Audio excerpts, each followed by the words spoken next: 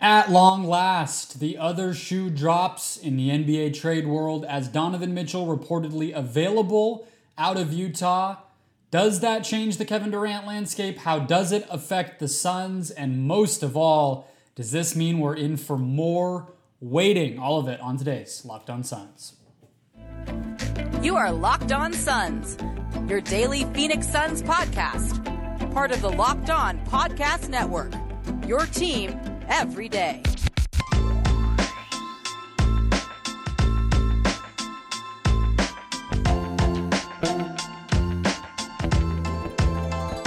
We are back. This is Locked On Phoenix Suns. We are part of the Locked On Podcast Network, and I'm your host, Brendan Clean, a credential media member covering the Suns for the past 5 seasons and a writer at Suns.com and Dime Magazine. A big thank you for making Locked On Suns your first listen today and every day. If you're finding us on your favorite podcast platform, hit follow, hit subscribe, make sure you don't miss us in your feed every single morning. And if you're finding us on YouTube, that is the best way to support the show. Go ahead, hit that subscribe button down below and drop me a comment.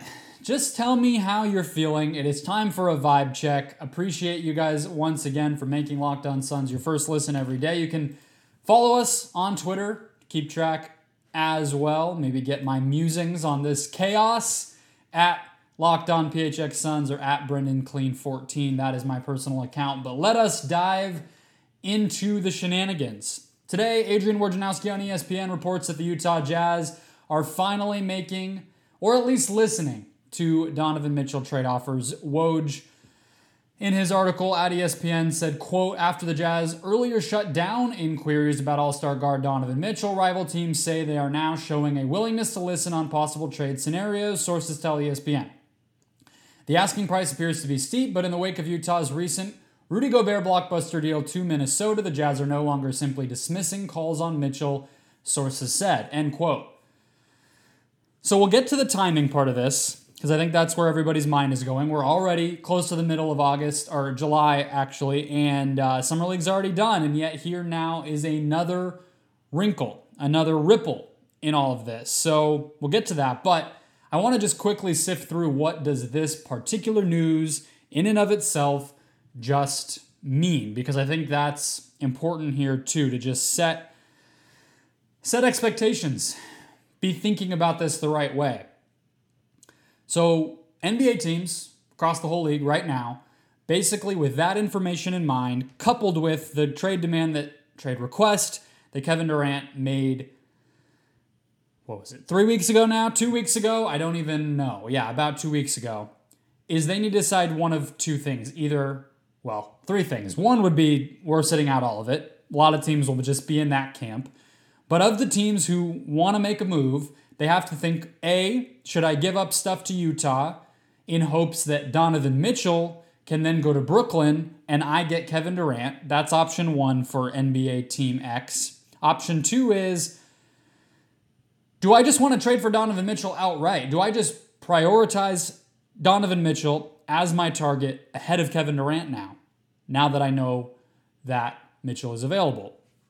So here's kind of how I sort things. And I might be missing teams that come out of the woodwork, but we heard that with Durant, and I don't think it ended up happening. So I think the teams are pretty well known at this point. Also, there's only 30 of them. It's not like there's going to be a newly formed 31st team that goes and snacks Kevin Durant. It's not that complicated. So here are the teams. I think for the Raptors, Knicks, and Mavs, I think trading for Mitchell makes more sense based on their timeline and roster. Now, conversation for a different time is which of those teams could actually get Mitchell, but I think the Mavs, we know, would be in the market for more perimeter talent.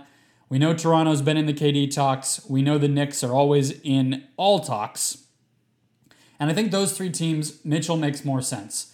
They have a younger roster, and they have a more developed wing and front court depth that could play next to and around Mitchell to make him the best that he can be. I think Miami, the Heat, can probably go either way. I think the beauty of their team building is they have Bam Adebayo.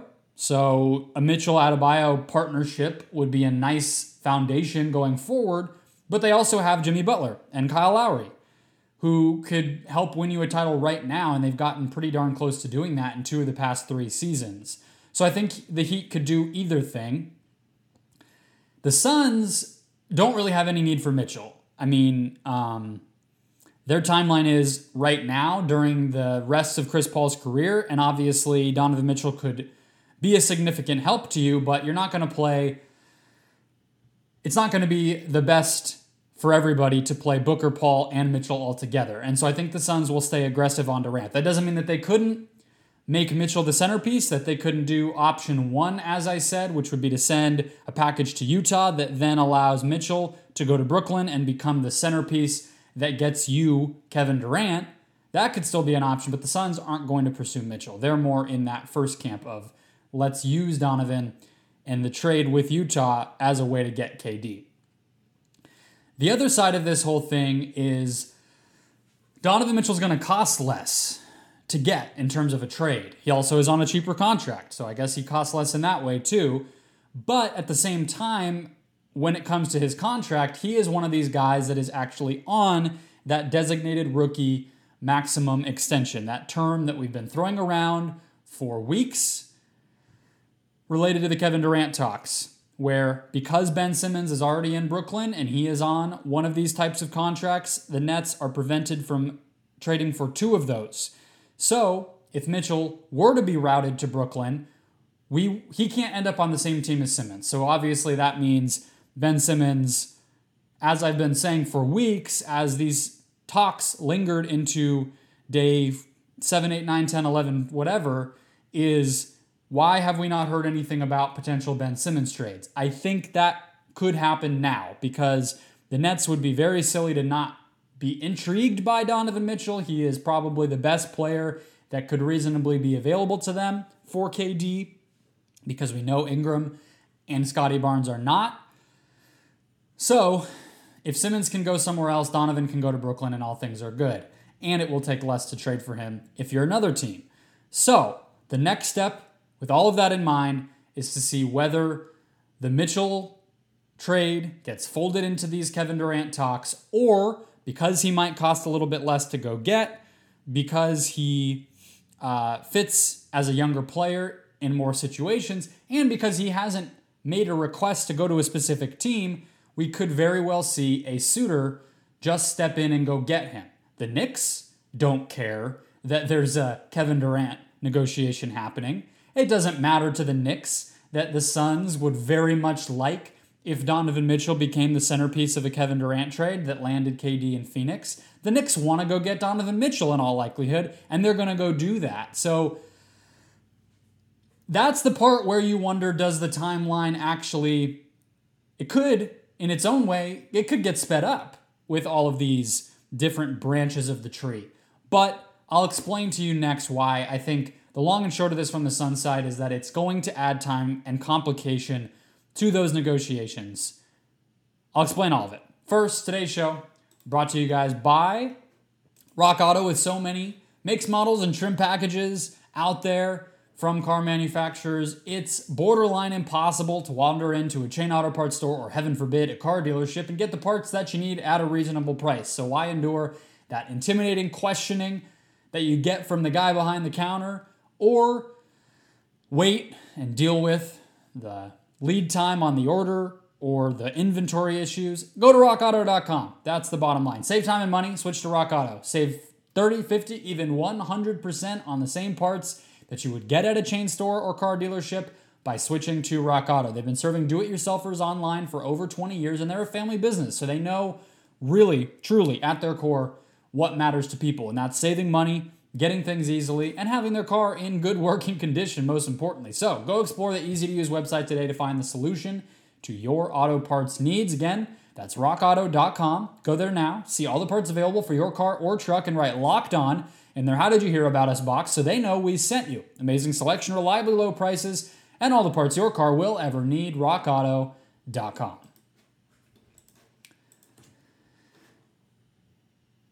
Let's go a couple more details out of the way before we get into the waiting time and whether there will be waiting time. So, getting a little bit more into the specifics on this, I still see DeAndre Ayton as being one of the better options to go to Utah in a Mitchell deal. And John Gambadoro and maybe others did report at the time of the Gobert trade when Brian Windhorst went viral with the whole "what is Utah doing?" and we all had a good laugh about that. But at that time we had heard that Ayton was a player that the Jazz liked. So being that he's maybe a player they like and that he's still a good young player who can get better, I think he's still one of the better centerpieces that could be available to the Jazz in a Mitchell deal. But we have to keep in mind the Jazz could easily prefer OG Anunoby or even RJ Barrett. And I think RJ Barrett, if he became available, would become probably the single best player that you could see change hands, but obviously there's a long way to go. On the Simmons front, I think the Bulls, Mavs, Grizzlies, and Blazers, and I had tweeted this a while ago, I might have even brought it up on the show before, when I've been wondering and screaming into the heavens, why on earth is Ben Simmons not out there in trade talks? Why have we not heard X team is interested in Simmons, or the Nets are pursuing avenues of getting rid of Simmons in order to facilitate a Kevin Durant trade? We've never heard any of this, but I think Chicago, Dallas, Memphis, and Portland, those four teams make a ton of sense to me to bring in a young wing defender and playmaker like Simmons. As we continue, there will be leaks about where Mitchell wants to go, and we know he's from the New York area, so that is important to consider here as well. And last but not least, Danny Ainge is going to want to win this trade. He just smoked Minnesota value-wise in the trade. I don't hate the Gobert trade for Minnesota as much as some do, but it's undoubted that Ainge got a lot for Rudy Gobert, more than most would have expected, and a big enough haul that he's really setting himself up for the rebuild. And likely it's part of why he's okay trading Mitchell now, because he feels like, hey, we already have stable ground to start to rebuild on. Let's just add to it. Still, this new huge wrinkle means more waiting. That's inevitable. Utah deserves some blame in that. I mean, they dragged their feet waiting for Mitchell to make Mitchell available in a public way. Even before this Woj report, you heard Justin Zanuck, the general manager of the Jazz, saying change is inevitable. We wouldn't avoid trading Donovan, but it's not our priority right now. It's not what we want to do, but obviously things can change and things happen. And basically saying we're open for business. But again, why wait? Why did it take so long? I still don't get that part. I talked about Mitchell possibilities on this podcast last week, if not earlier. But now you're only just seeing the start of a real bidding war because the Jazz decided to make this public. Maybe they thought that they were putting the tea leaves out there well enough to say, hey, look, we're resetting ourselves. Come one, come all, make your offers and come get Donovan Mitchell. And maybe the NBA just didn't respond like they had hoped. So now this is them going through Woj to say, hey, snap, wake up. We're trading our best player. Come get him. When it comes to the timing, with all that said, a couple of comps that I went and looked at because they've been thrown around by NBA reporters, national folks, guys who have been doing this for a long time, Windhorst, etc. I went back and looked at a couple of these examples. So one is Kawhi Leonard's trade to the Raptors. It feels like, at least in my memory, I remember that one, it was like, oh my goodness, this is never going to end. But it actually happened on July 18th, which, if you're looking at your calendar now, listening to this, is less than a week from where we are right now. It happened fairly early on in things, and from what I remember, Summer League was kind of talked about as what spurred this along. But nevertheless, I don't know if we're going to hit that 5 days, 6 days, 7 days from now. I'm not exactly sure. So the closest comp that I see is the massive Dwight Howard deal in 2012, which included, if you remember, Andre Iguodala to the Nuggets and Andrew Bynum to the Sixers. And that took up until August 10th to get done, okay? Because it was so complex. And also, if you remember, that was the summer after the lockout. And so the season had been such a sprint. I believe Dwight had asked out during the lockout season, if that even sounds right. And it took them months to actually get it done because, again, it evolved to include two other star-level, all-star caliber players in Iguodala and Andrew Bynum. So this feels like that. If this is something that's going to ultimately expand to potentially include DeAndre Ayton and Donovan Mitchell in addition to Kevin Durant, or let's not always assume it's the Suns that are going to get Durant because we don't know if it's Tyler Hero, if it is RJ Barrett, like that type of sizable, massive deal, including multiple teams giving and taking a lot, it adds days and days and days to this stuff. So I think that's the closest comp. At the same time, I mentioned if there's a little bit of an inspired, quickened bidding war for Mitchell now, if a team like the Knicks, who I keep coming back to, were to want to get involved, then it might not give the Nets or the Jazz or the Suns the luxury of waiting around sitting on their hands, waiting for owners and agents to get their crap together and agree to something. It might make it say, okay, crap, the Knicks are currently offering Obi Toppin and a bunch of picks and this and that. We need to get our offers together and make this happen. So I don't know which direction it necessarily goes, but I definitely lean toward this adding days to the admittedly already longer than I expected trade talks. As all of this plays out, though, as we pinball back and forth between I do think it'll add time and I don't. Again, I do think it'll add time, but I just want to add this last bit of context. The entire league is being held up right now. Darn near half the NBA is being held up. Let me just quickly rifle through that. The Lakers with Kyrie. The Pacers and Spurs reportedly potentially going to be involved as teams taking back extra salary. The Suns with Ayton. We know the Pacers are also involved there. The Cavs with Colin Sexton, who's a restricted free agency. Plus any teams who would want to sign and trade or sign Colin Sexton. The same with the Bulls and Kobe White, who is also a restricted free agent. If a team has cap space or a sign and trade opportunity to get Kobe White, those teams are involved. Atlanta has been looking for a John Collins trade forever. The Pacers, once again, with the Miles Turner trade. We have the Dennis Schroeder's free agency, where he seems to definitely be waiting to go sign with whatever the best contender looks like when all of the dust has cleared for that taxpayer mid-level at about $6.5 million. Not to mention the Nets, the Jazz, the Suns, the Heat, the Raptors, all these teams that are directly involved that we already know about. That is, once again, darn near half of the entire NBA. August 10th, that date is going to be the one that sticks out to me. It's the very latest that I could see this lasting, but that's still a month away. So even if it doesn't get that far, it feels like we need to hunker down and wait a little bit longer, maybe a lot of bit longer.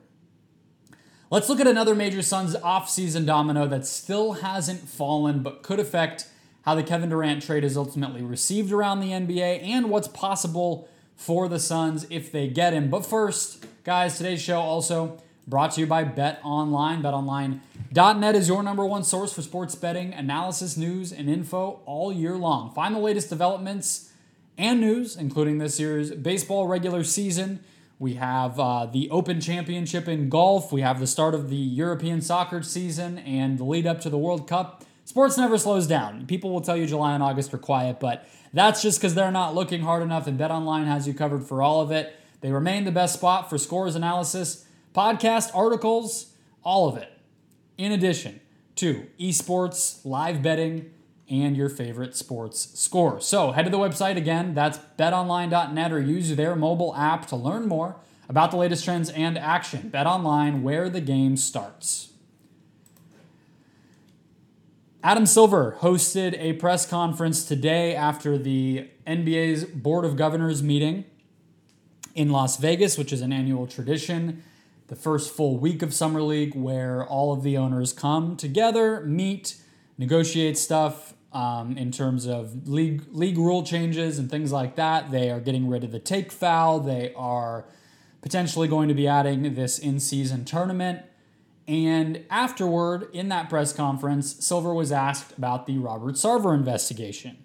And his comment was that the NBA is reaching its, quote, final stage of the investigation. Now, first of all, that doesn't tell us anything. A bad answer. Pretty embarrassing to me on the part of the league how long it has taken and how little it has let out. It definitely gives the indication of wanting this to go away as a story, and I truly get that at the end of the day, Adam Silver is an employee of Robert Sarver and the other 29 owners. I get that that's his job, and it is what it is. But I think it's clear to me that the league was probably hoping to drop the report or leak the contents of the report or levy its sort of punishment, whatever it ends up being, in August, when nobody really pays attention to the NBA, when a lot of the people in the league and who work for teams are off on vacation or gone. So the timing of the Kevin Durant talks obviously complicates this. I mean, I just threw out that August 10th date from the Dwight Howard trade as sort of an end date for these talks in the future. This shows to me, I mean, look, there's no great time to drop something with ugly allegations about prominent people. There's not a great time. Yes, let's do it in the summer when nobody's watching. Okay, well, now there's a Kevin Durant trade and everybody's watching and the league is on just complete pause as all of this plays out.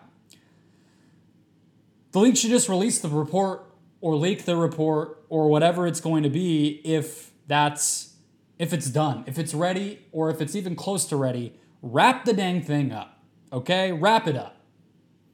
I don't think there's more interviews going on. I don't know what the holdup could be. I obviously want due diligence done. I obviously want a punishment that's fair, that is in line with past precedent and sets a proper future precedent and puts facts out there. All of that is obviously the purpose of this whole thing, but it's been months since any sort of report from Baxter Holmes or anybody else about the status of this thing. It doesn't feel like much new has come out. It felt like people were prepared for it to come out after the finals. Now we're almost a month after that. So just get off of it. Finish it. Tell us what happened and allow everybody to move on. Robert Sarver, if we're looking at the tea leaves again, Robert Sarver had a statement in the press release about Book's Supermax extension. Again, those things are very selectively done. Sarver has not had he doesn't have a statement in the press release where the Suns up Ish Wainwright's contract to a full season deal or anything. They could have had a statement from James Jones in that press release. Somebody somewhere chose for it to be Sarver, and that is a statement of either I'm not going anywhere, I'm emboldened by the delay on this investigation, or potentially I already know the results of this investigation and I'm not going anywhere, I'm staying right here. So those are just some things to keep in mind. I think the league will probably still drop this in August, but it will and should get a ton of attention. People in the organization need clarity. The people who still work in this workplace that is allegedly pretty dang toxic. Fans need clarity. And most of all, I mean, at the core of all of this, the NBA oversees a ton of local businesses, effectively. And the public in those cities deserves to know the extent to which the ugly allegations against Robert Sarver, or their owner, are true. In what world would it be reasonable to expect any investigation with this big of consequences to last almost a full year? It just starts to raise eyebrows of, are you doing this investigation badly? Are you bad at it? And that's why it's taking you way longer than it reasonably should? Is that what's going on here? Are you incapable of settling on what the punishment should be? There's just no good reason, unless there are just continuously more and more of these interviews to be done. If you interviewed everybody that ever worked for the Suns under Robert Sarver, I think you could probably still do that in 8 months in terms of people who relevantly matter and would have something to say here. You could probably do that in 8 months if it was important, So I can't imagine that there's something still out there that's being waited on in order for the investigation to be complete. I think that it's a final decision on what the punishment or what the decision will be, and it's timing of the release to make as many people look good as possible. And I just don't accept that as a reasonable thing to be doing. I get people protect themselves. I get the PR and the image of all of it. I'm not dumb.